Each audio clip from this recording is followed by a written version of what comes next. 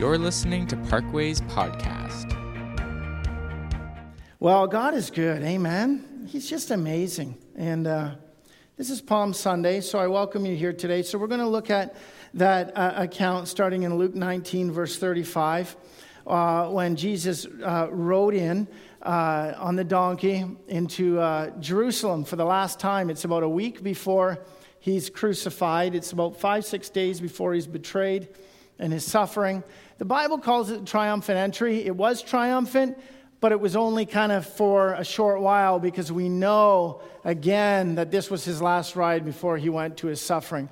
So let's read this. They brought the donkey to Jesus, threw their coats on the colt, and put Jesus on it. As he went along, people spread their cloaks on the road.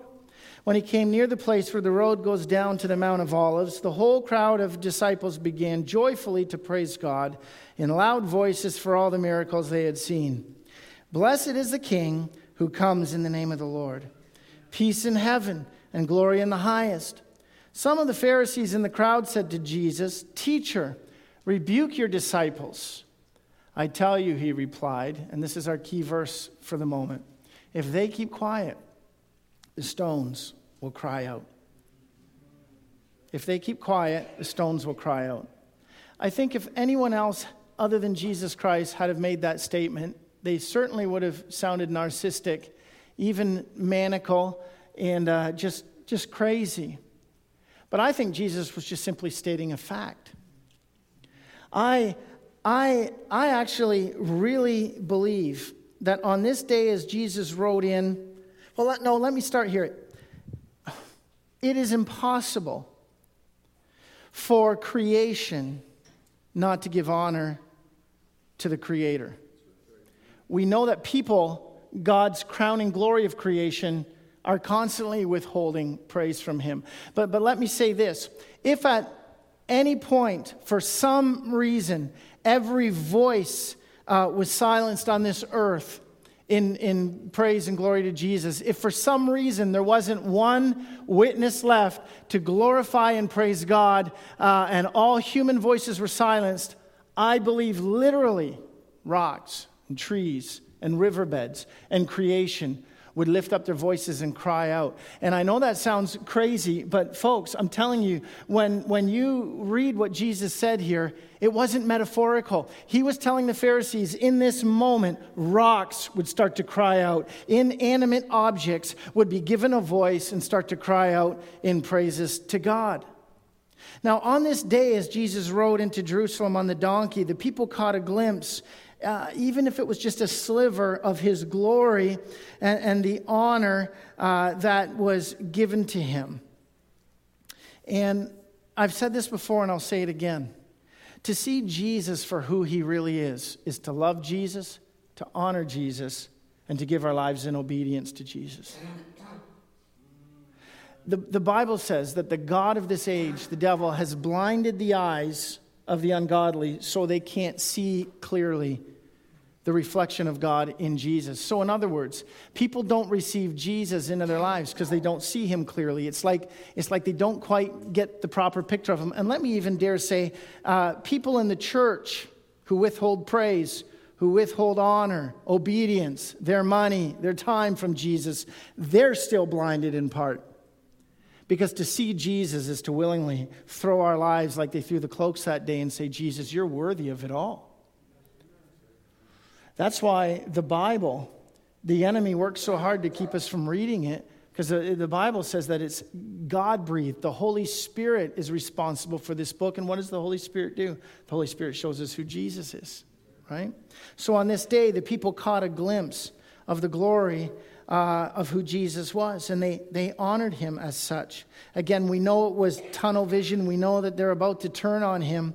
And as we are in the Easter season and we reflect on who the Lord is and what Jesus did on the cross and what he accomplished in his life, death, burial, and resurrection, it is absolutely appropriate for us to give him honor based on all of those things. What we know he did, what we know who he is and what he will do. And we can allow a greater sense of wonder and awe to be stirred up in us that leads us to an abandonment of praise.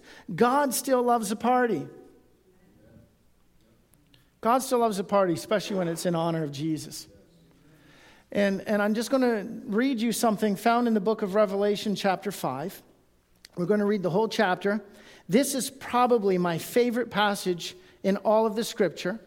John caught a glimpse of what is going to happen at a future point in heaven. So I want to say this. This happens after Jesus raptures the church. So you and I are going to be part of this. God is telling us in advance, saints, church, get ready because this is going to be your experience.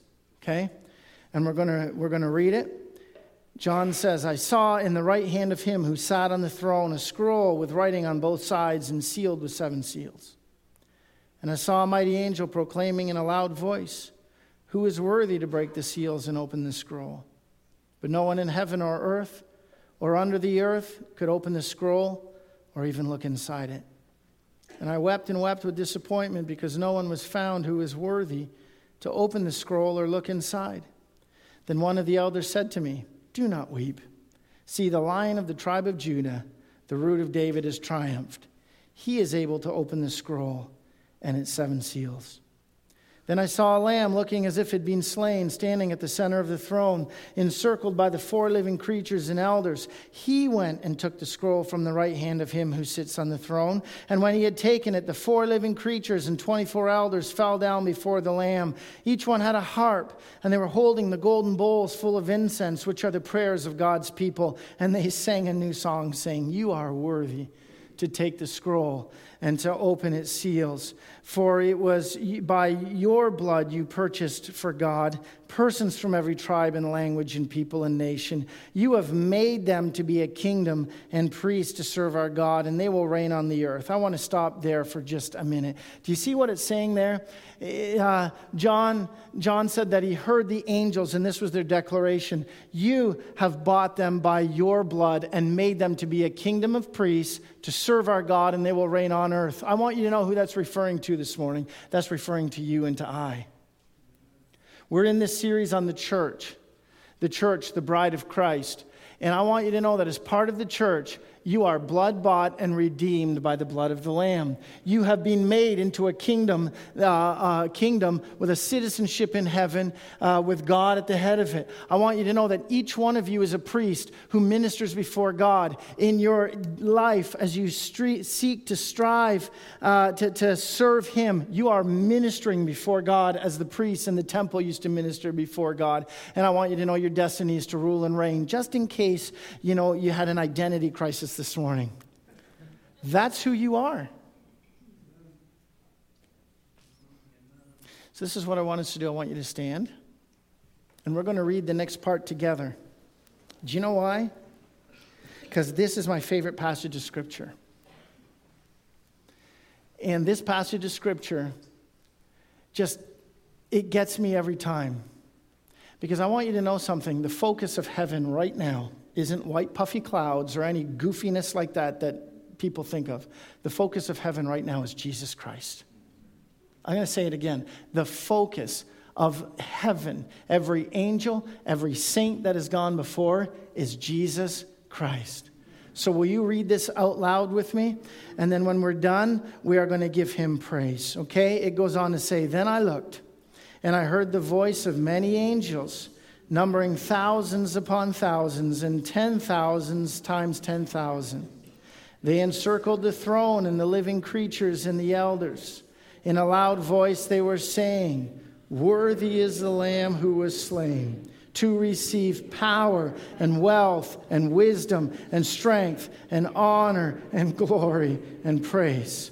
Then I heard every creature in heaven and on earth and under the earth and on the sea and all that is in them saying, To Him who sits on the throne and to the Lamb be praise, honor, glory, and power forever and ever. Let's worship the Lamb, church. Thank you, Jesus. Thank you, Jesus. Come on, worthy is the Lamb who was slain to receive wisdom and glory, honor, and power and strength. Hallelujah, Jesus. The Lion and the Lamb of Judah, the Root of David, has overcome. He is worthy to take the scroll. When no one else is worthy, Jesus is worthy. Hallelujah. Hallelujah. Jesus, we declare that you are worthy. We declare that you are worthy. Hallelujah. Hallelujah. Hallelujah, Jesus. Thank you, Lord. And if you can be seated after that, please be seated. Thank you, Jesus. Hallelujah. And the praise. And the praise that the angels and the saints are giving to Jesus in heaven in this segment of Scripture is based on two descriptions of Jesus. Jesus, the Lion of the tribe of Judah, and Jesus, the Lamb of God, who was slain. That's what we're talking about this morning. Jesus, the Lion, and Jesus, the Lamb. Two diverse descriptions that speak to us the wonder that is Jesus.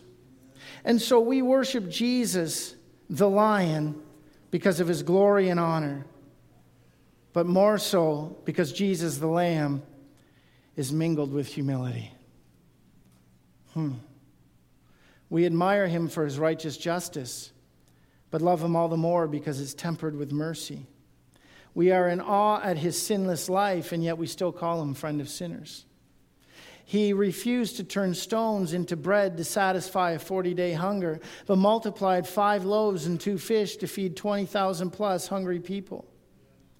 We worship his majesty, the Lion, the one who triumphed, but even more because his majesty and meekness, the Lamb who laid down his life. We love the way he stumped the proud and religious with his wisdom, and love it even more because he was simple enough to love and welcome children. We admire him for his courage to call out the social and religious elite, and he called them hypocrites and children of the devil, and showed incredible compassion to a woman who was caught in the act of adultery. Jesus, our Lion and our Lamb, amen? He could still the storm with just a word, and nature obeyed. And yet he refused to speak the word that would unleash 10,000 angels in the fury of God to rescue him from the torture of the cross. He would condemn all who sinned to death, then become our sin and hung on a cross condemned so we could know life. He told Pilate he had no power to take his life. Then he willingly laid it down. The sky went dark as creation responded to the suffering of its creator. But heaven opened up for a repentant criminal who hung condemned next to Jesus. Jesus is our Lion, our triumphant one, the one who roars and our enemies flee. Thank you, Jesus. But Jesus is our Lamb, the one who suffered and bled and died and was abused so that we could know life. Jesus, the Lion, Jesus, the Lamb, and Jesus, the Lion, is worthy to take the scroll. When no one else, think about all the honor that we give people on earth. When no one in heaven or earth is found worthy, Jesus is worthy. And the Lion is worthy because he laid down his life as a sacrificial lamb. And on the day we celebrate on Palm Sunday, Jesus rode into Jerusalem, honored as a conquering king. You know, the response that they gave him would have been equivalent of, it's kind of like a ticker tape parade. When they laid their coats before him, that was like rolling out the red carpet. And what they would do is when a conquering army with its general or its king at the front of the army would come in from defeating their enemies, they would lay their coats and they would wave palm branches and they would declare the greatness of God. So they were hailing Jesus as the king, as the conquering king, as the triumphant king, as the Lion. That's what they were doing that day. But again, we know that the people were fickle and misguided because they had tunnel vision. And in a week, they were about to call for his death. But as he rode in this scene, it has a prophetic element to it. Because as they honor Jesus as the conquering king, he is about to fulfill his, the Lion of the tribe of Judah is about to fulfill his destiny as a sacrificial lamb. And I want you to know that riding to his greatest victory, he was going to conquer your enemies and my enemies, sin, death, hell, and Satan. But he wasn't going to do it with a sword. He wasn't going to do it by might, but by laying down his life. So our Lion rode in that day to become the sacrificial lamb who would conquer the grave by becoming the sacrifice, who would die, and by dying he would deal the final blow to death by rising from the dead 3 days later. He rode into Jerusalem to deal with sin and evil as the righteous judge. And yet he took our sin on himself, pronounced the sentence of death on it, and paid that price in his own body. He's both our judge and our advocate. He's both the one who condemns sin, but was condemned so we could be declared not guilty. He's our lion and our lamb. He faced down Satan by letting himself get flogged and killed. He descended into hell, and by being stripped and flogged, he descended into hell, and he rose again and stripped Satan of the keys of death and hell and rose to victorious everlasting life. And the Bible says that because he has risen and because he lives, you and I shall rise and we shall live. Thank you, Jesus. But that's not the end of it. He's coming again. We forget that, don't we? But he's coming back. And he will come back having fulfilled once and for all his role as the Lamb. And once everyone has been redeemed who recognizes his power to forgive sins, he will return as the final conquering king and will banish Satan forever and make all things new. And he will reign forever. And when he comes back that last time, he won't come on a donkey. Revelation 19:11-16 tells us this: I saw heaven standing open, and there before me was a white horse whose rider is called Faithful and True. With justice he judges and wages war. His eyes are like a blazing fire, and on his head are many crowns. He has a name written on him that no one knows but himself, and he is dressed in a robe dipped in blood, and his name is the Word of God. The armies of heaven were following him, riding on white horses and dressed in white, fine linen, fine and clean. Coming out of his mouth is a sharp sword with which to strike down the nations. He will rule them with an iron scepter. He treads the winepress of the fury of the wrath of God Almighty, and on his robe and on his thigh he has this name written: King of Kings, Lord of Lords. So I want you to know that as the blood-bought church of Jesus Christ, we reflect the one who redeemed us. We reflect both the Lion and the Lamb. And we have the dignity and glory of the Lion as God's chosen people. Do you remember last week? Listen to the podcast. Last week, through the cross, God bent down through the cross and said, I choose you. I handpick you at the price of my son, Jesus. And we can hold our heads high knowing that we are royalty today because we're going to rule and reign with him. But we also share the dignity and glory of God, but we walk in grateful humility, willing to suffer and live obediently, reflecting the Lamb of God. So just like our Lion and just like our Lamb, Jesus Christ, we serve others and we put them first because we know that one day we will rule and reign with him. Just as Jesus, our Lion, and our Lamb, we are accepted by the Father so we can face the rejection of others. We can freely give up our rights because we know we've inherited everything. We don't need to defend or prove ourselves or feel the need to be right because it's God who justifies. We can willingly forgive because we've been willingly forgiven. We can be the last and have no reputation because we know we share in Jesus' glory. We can rejoice even in suffering because we know that with God, even defeat will be a victory. And we can face the cruelty of a Friday because we know Sunday's resurrection is coming. And folks, I just want you to know that as we enter into this Easter season, we can do so with a greater understanding of just the majesty and the wonder that is Jesus Christ. He is our risen Savior. He is the one who roars like a lion. And when he roars like a lion, cancer flees. When he roars like a lion, the enemy flees. When he roars like a lion, sinners repent. And the reason that those things can happen is because that lion roars based on what he did 2,000 years ago as a sacrificial lamb by paying the price so that all things can be available to you and I. That's pretty cool. Amen. Thanks for listening to our message. If you'd like to learn more about Parkway Church, you can visit us online at parkway-church.com.